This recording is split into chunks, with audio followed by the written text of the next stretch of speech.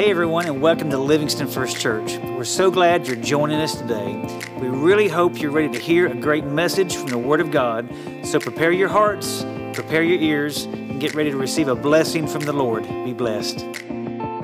Okay, well, it is Mother's Day, but you guys know better than to expect a Mother's Day message. Sorry, not sorry. You're just gonna have to deal with it. We're working through sort of a series. I believe these are keys for revival, but in the format of spiritual warfare. We've been talking about how Appalachia was established through Scot-Irish immigrants who were fleeing persecution from the Church of England, came to bigger cities on the East Coast, were rejected by their Dutch and English counterparts, and created clans and cities in the mountains of Appalachia. And we're working through breaking the spirits of rejection, breaking the spirit of clanism, and breaking the spirit of rebellion off of us so we can then be conduits of heaven for Appalachia, okay?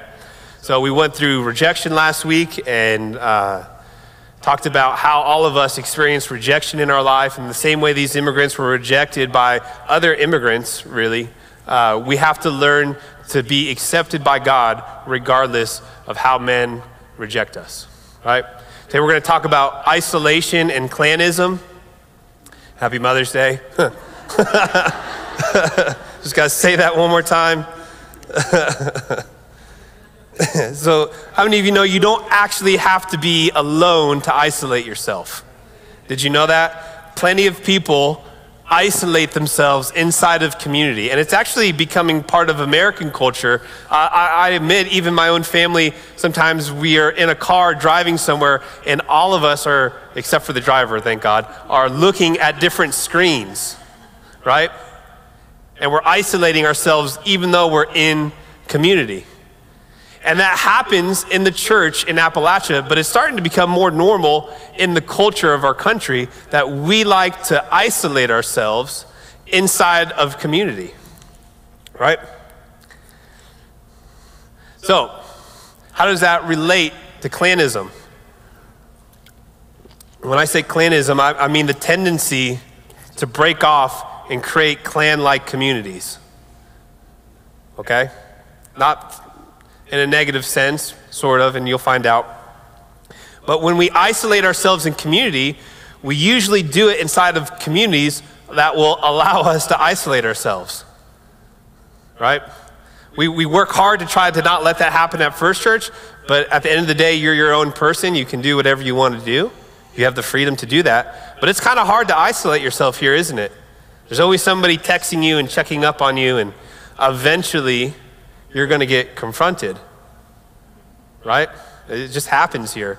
We're still in that sweet spot of like 100 people where that's still possible, where a lot of people don't fall through the cracks.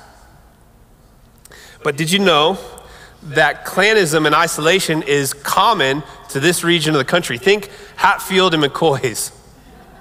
Have you ever been to the Gatlinburg dinner show?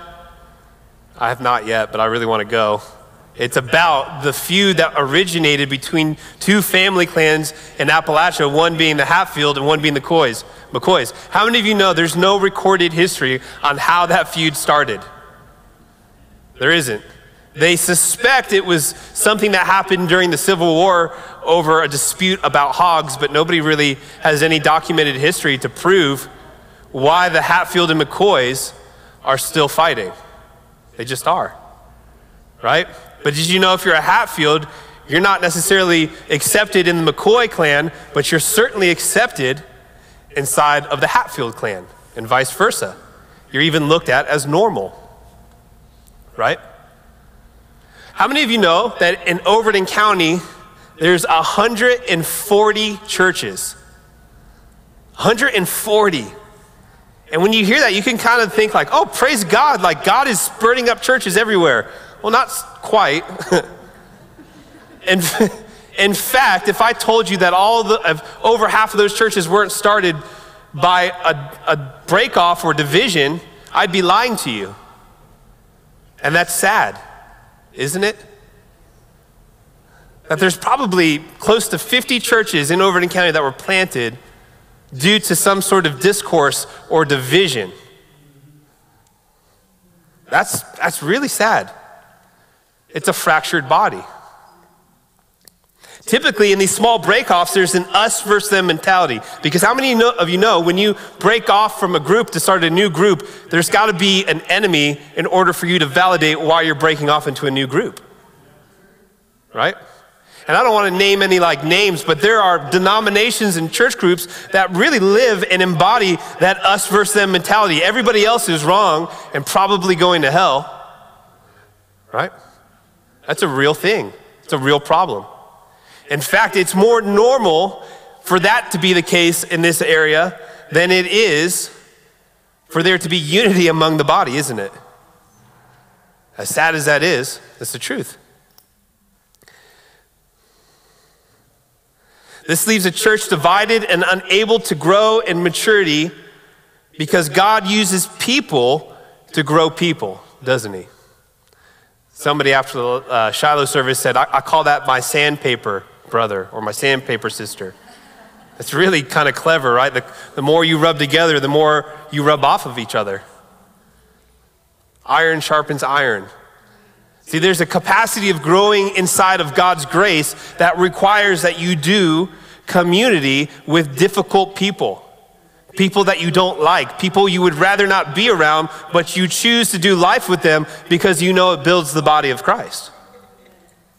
See, and clanism goes, no. You deserve to be with people who accept you the way you are. And that sounds nice on the outside, but what that actually means is that community is about you, not community. Right? And then the separation happens, the division happens. So, again, if we will only do community with people we want to do community with, we are actually choosing not to grow in God.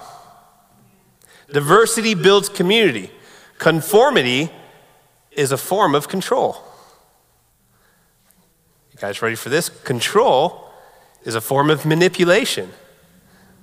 One more step. Manipulation is a form of witchcraft and rebellion against God.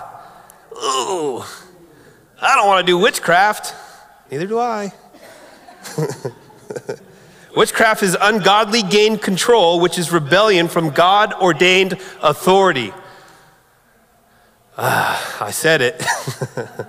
I'd still love you, and I hope you love me. Jesus speaking in John 13, verses 34 through 35. Just go there real quick. So now I'm giving you a new commandment. Love each other just as I have loved you. You should love each other. Your love for one another will prove to the world that you are my disciples. So Jesus, right before he's about to be crucified, he's hanging out with his disciples, and he gives some last minute instructions, like a Hail Mary instruction, right? It's like right before he's about to leave them. He says, guys, I need you to commit to loving one another. Now, why do you think Jesus felt like he needed to say that? Well, because he'd been spending time with these guys, and they had a really difficult time loving each other. In fact, most of the time they were fighting on who deserved more prestige or trying to position themselves to be closer to Jesus than the other, right? So Jesus knows this and he sees this and he goes, guys, you know what? I realize that all of you have a problem with doing community, but I want you to commit to loving one another. Because when you commit to loving one another despite your differences, you actually broadcast to the community around you that you belong to me and that I'm with you. You know, I see this when I do door-to-door ministry. I can't even preach I can't preach Jesus to people because they can't receive what I'm saying because I'm not affiliated with their group. Think about that. Your affiliation is so strong and so powerful, you can't even hear the gospel of Jesus. That's terrifying, isn't it? But the thing is, we're all susceptible to this. We all have this tendency to want to huddle together in groups that validate our brokenness, really. So it's vital that we understand this and that we go to war against it. How many of you know if you don't learn to fight for freedom, you'll confuse freedom with living in bondage? If you don't learn to fight, you'll just grow used to being in bondage. So we have to learn to fight. And fighting is messy, isn't it? You ever watch like Braveheart, the scene after the battle where everyone's like laying on the ground injured? Oh, just end my life, right? It's like terrible. Like, think about that. King Saul wanted his armor bearer to like stab him in the belly instead of letting the Philistines get him. That's gruesome, right? War is not pretty. It's really nasty. It creates messes sometimes, but it's vital that we learn to fight. Because if you don't learn to fight, you'll let an enemy ruler determine how you live. Okay, amen.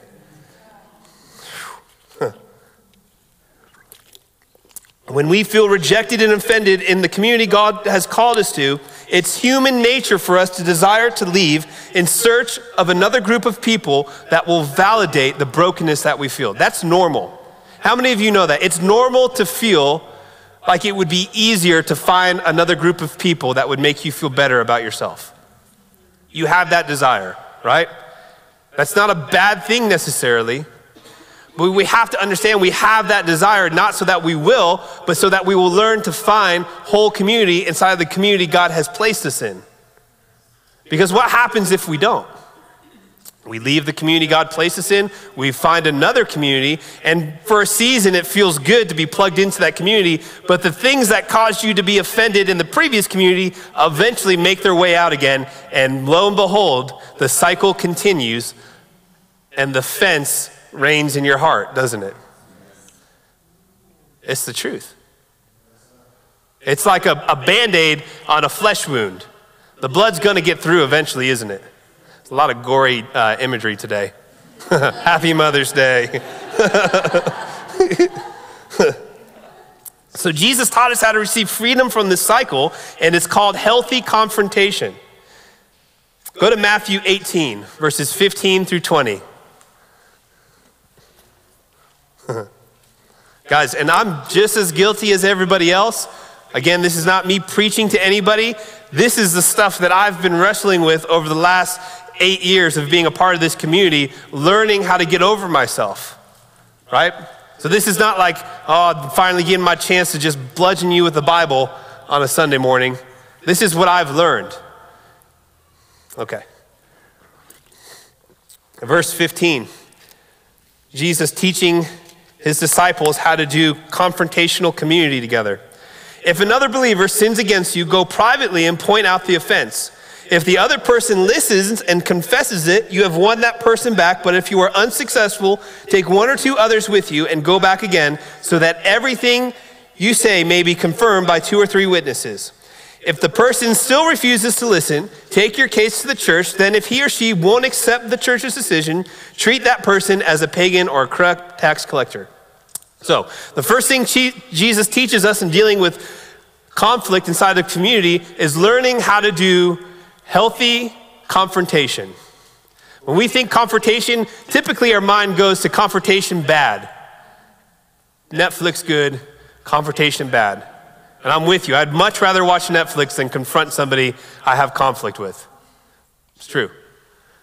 But in order to do community well, we have to understand that confrontation can be both bad and good. Confrontation led by your flesh is bad. Confrontation led by the Holy Spirit is good. How do you tell the difference? How do you know if the confrontation you're heading into is led by your flesh or the Holy Spirit? Well, I think it's pretty simple. If your goal or your aim is to bludgeon or be victorious or to prove that you are right over the other person, you're being led by your flesh. Because the goal then is to build your own kingdom, right? If your goal is to find common ground and resolution with the other person you're in conflict in, then you're led by the Holy Spirit, because your goal is then to build the kingdom of God despite difference. Does that make sense? So, confrontation led by the flesh, bad. Confrontation led by the Holy Spirit, good. How do you tell the difference? The desire of the outcome.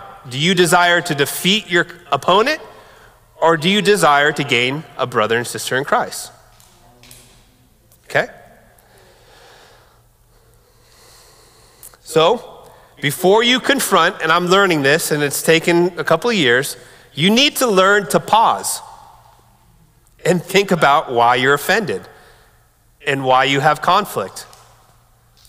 Right? It's really not a good idea to just, as soon as you feel the way you feel, run into battle to confront the other person. You need to understand why you feel the way you feel. So never try to explain to an uninvolved party about how you've been offended by somebody until you've confronted your offender, right? How unfair is that to bring somebody else into your offense before you've actually confronted the person you're offended at? That ain't right. Everyone deserves a chance to repent. Everyone. If you don't give opportunity for the person who offended you to repent and to be restored in relationship, what you're saying then is that I have become the judge of your life. And if you've become the judge of your life, you're probably trying to take God's job, and I don't think that's a good idea.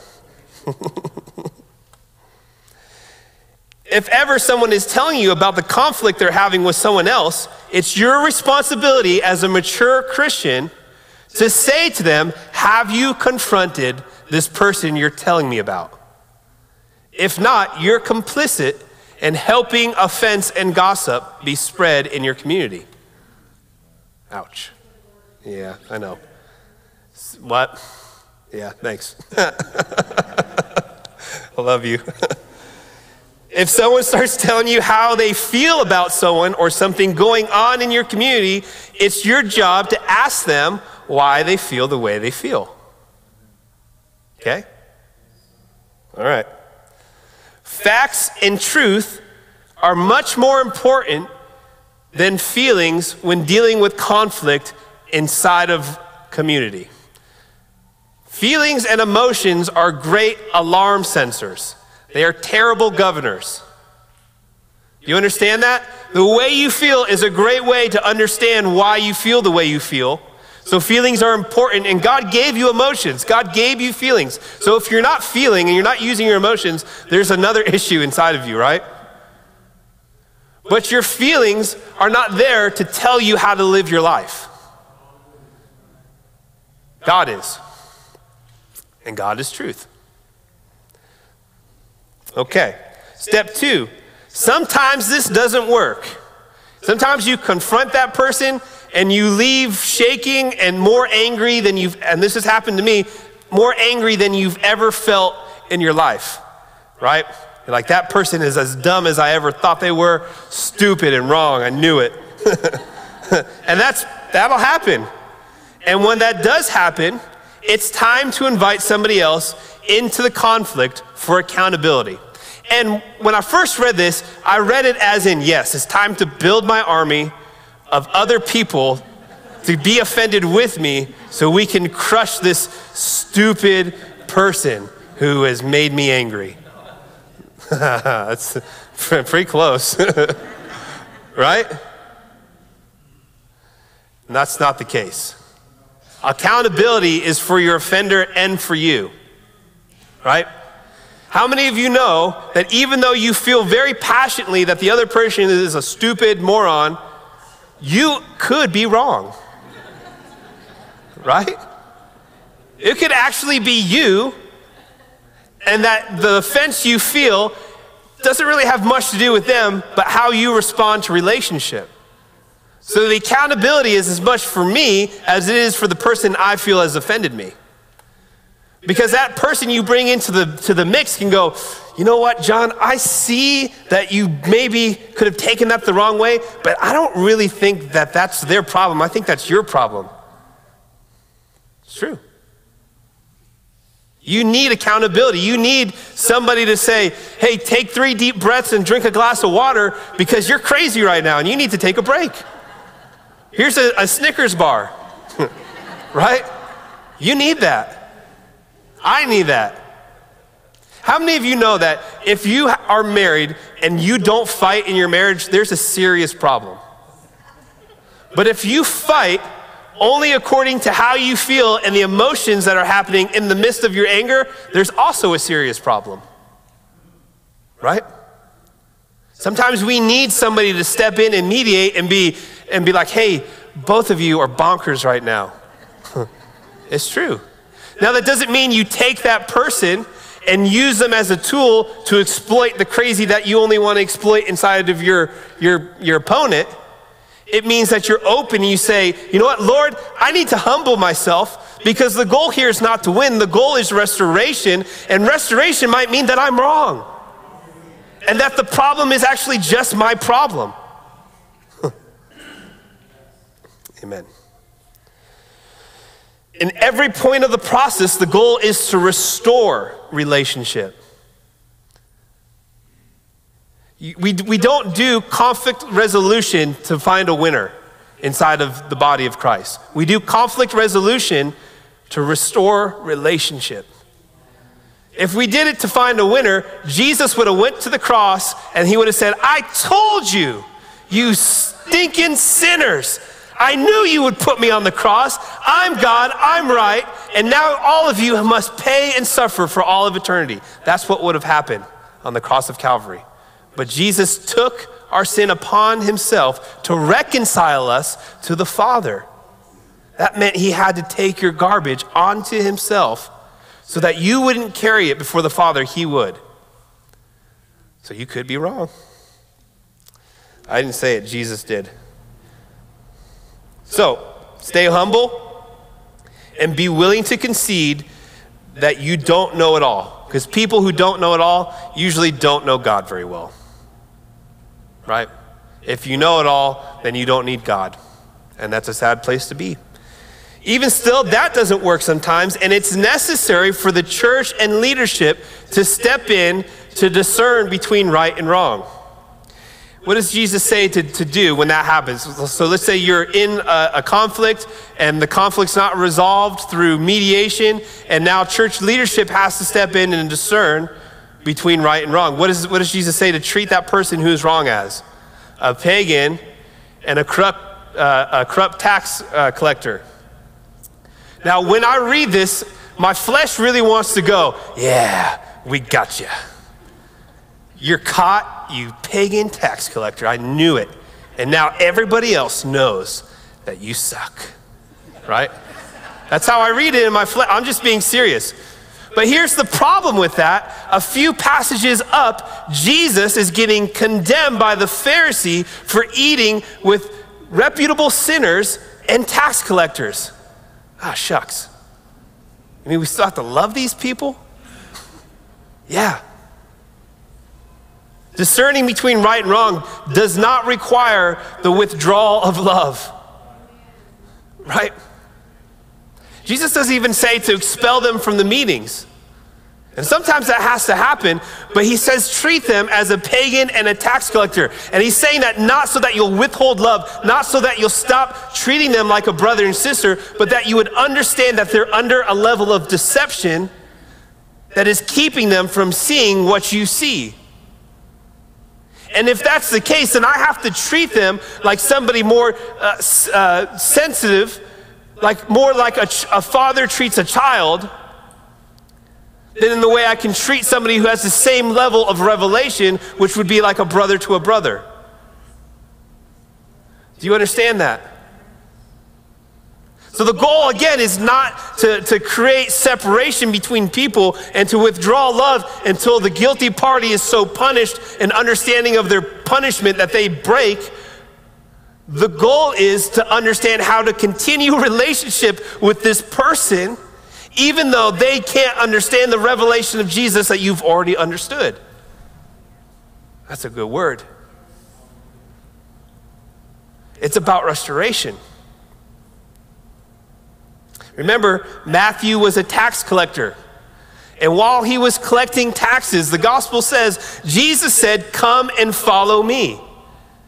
Now, Understand, Matthew had to leave behind his career as a tax collector in order to do what Jesus had called him, but Jesus engaged him even still. He was knee deep in his sin.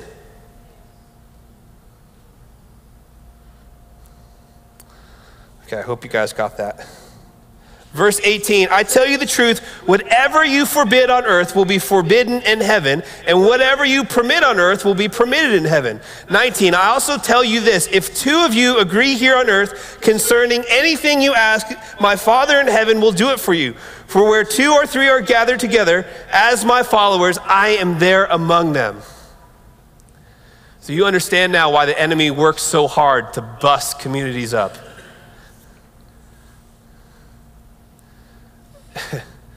Unity releases a greater measure of God's presence and power than any teacher, than any worship leader, than any prayer meeting ever could. You see, when we walk in one accord, remember the disciples were one accord on the day of Pentecost, we actually create a habitation for God's presence to manifest in a greater presence. See, what the enemy likes to do is he likes to go, okay, understand that they're not doing it right. So you need to break off from that so you can do it right. And then that's how revival will happen. That's a lie from hell. What Jesus has clearly laid out here is I'm really not concerned with any of the gifts I've already given you, because guess what? I gave them to you. Build as many houses as you want. I'm not going to be impressed. What I'm really impressed by is when broken people choose to love broken people and do community regardless of their brokenness. Whew. It's vital we understand this. Fellowship brings God's presence and power in a fresh way. You typically will not pray with people that you don't like, will you? It's true. You won't pray with people you're offended at. I mean, that's just common human sense.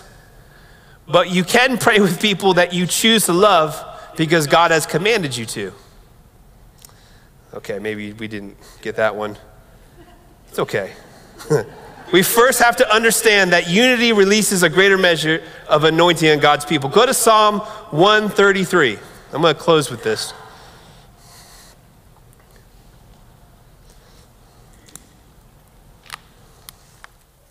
Verse 1. How wonderful and pleasant it is when brothers live together in harmony. For harmony is as precious as the anointing oil that was poured over Aaron's head, that ran down his beard and onto the border of his robe. Harmony is refreshing as the dew from Mount Hermon, that falls on the mountains of Zion, and there the Lord has pronounced his blessings, even life everlasting. Okay. So, what an interesting little psalm, right? The psalmist is writing that, and he's trying to explain unity inside the body, and he starts with saying it's like the precious, sweet, sensitive oil on Aaron's head. No, that's not what he's saying. He starts with Aaron, because who's Aaron? Aaron's the guy that God chose to speak on behalf of Moses because Moses was insecure about his speech impediment, right? So he's like, guys, listen, understand, unity and harmony is how we release the voice of God into the lives of the enemy. Because who did Aaron talk to? Pharaoh, right? And then he says, it's like the anointing oil. How many of you know that Aaron was the first Levitical priest?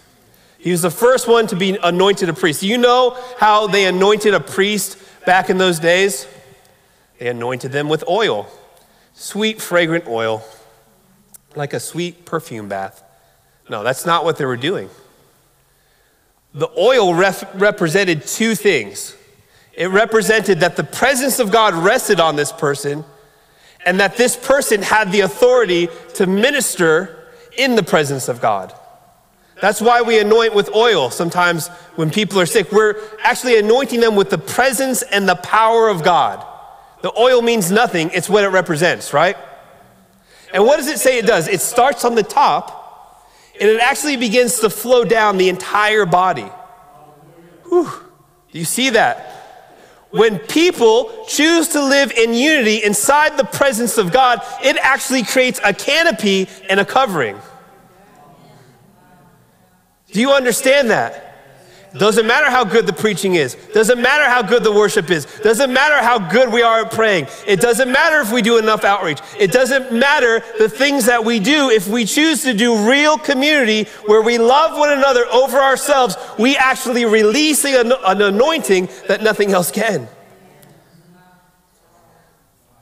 Do you get why clanism is an active thing the enemy works at day after day? He doesn't want you to enjoy the other people you do life with. Because if you do, there's an opportunity for the power of God to move through your community in the way your works never could.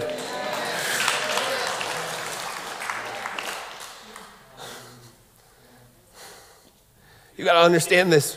Because, man, I've been... Revival, come on, I want to see revival. I want to see this thing happen. Like, what do we need to do? What do we need to change? And the Lord's saying, no, you don't get it. You can't do it. You're never going to be able to do it. You keep becoming religious in your effort to make it happen until you understand that just being a real community that loves one another more than themselves, you're never going to see this thing break open. And it's hard. I get it's hard because you know what? I suck. People suck. It's hard to do real community with other people. But if we get this thing, you become invincible because the little offenses that causes you to withdraw and to isolate and to create micro communities inside of the larger community actually become irrelevant because you know the anointing comes when I choose to be real with you and you real with me.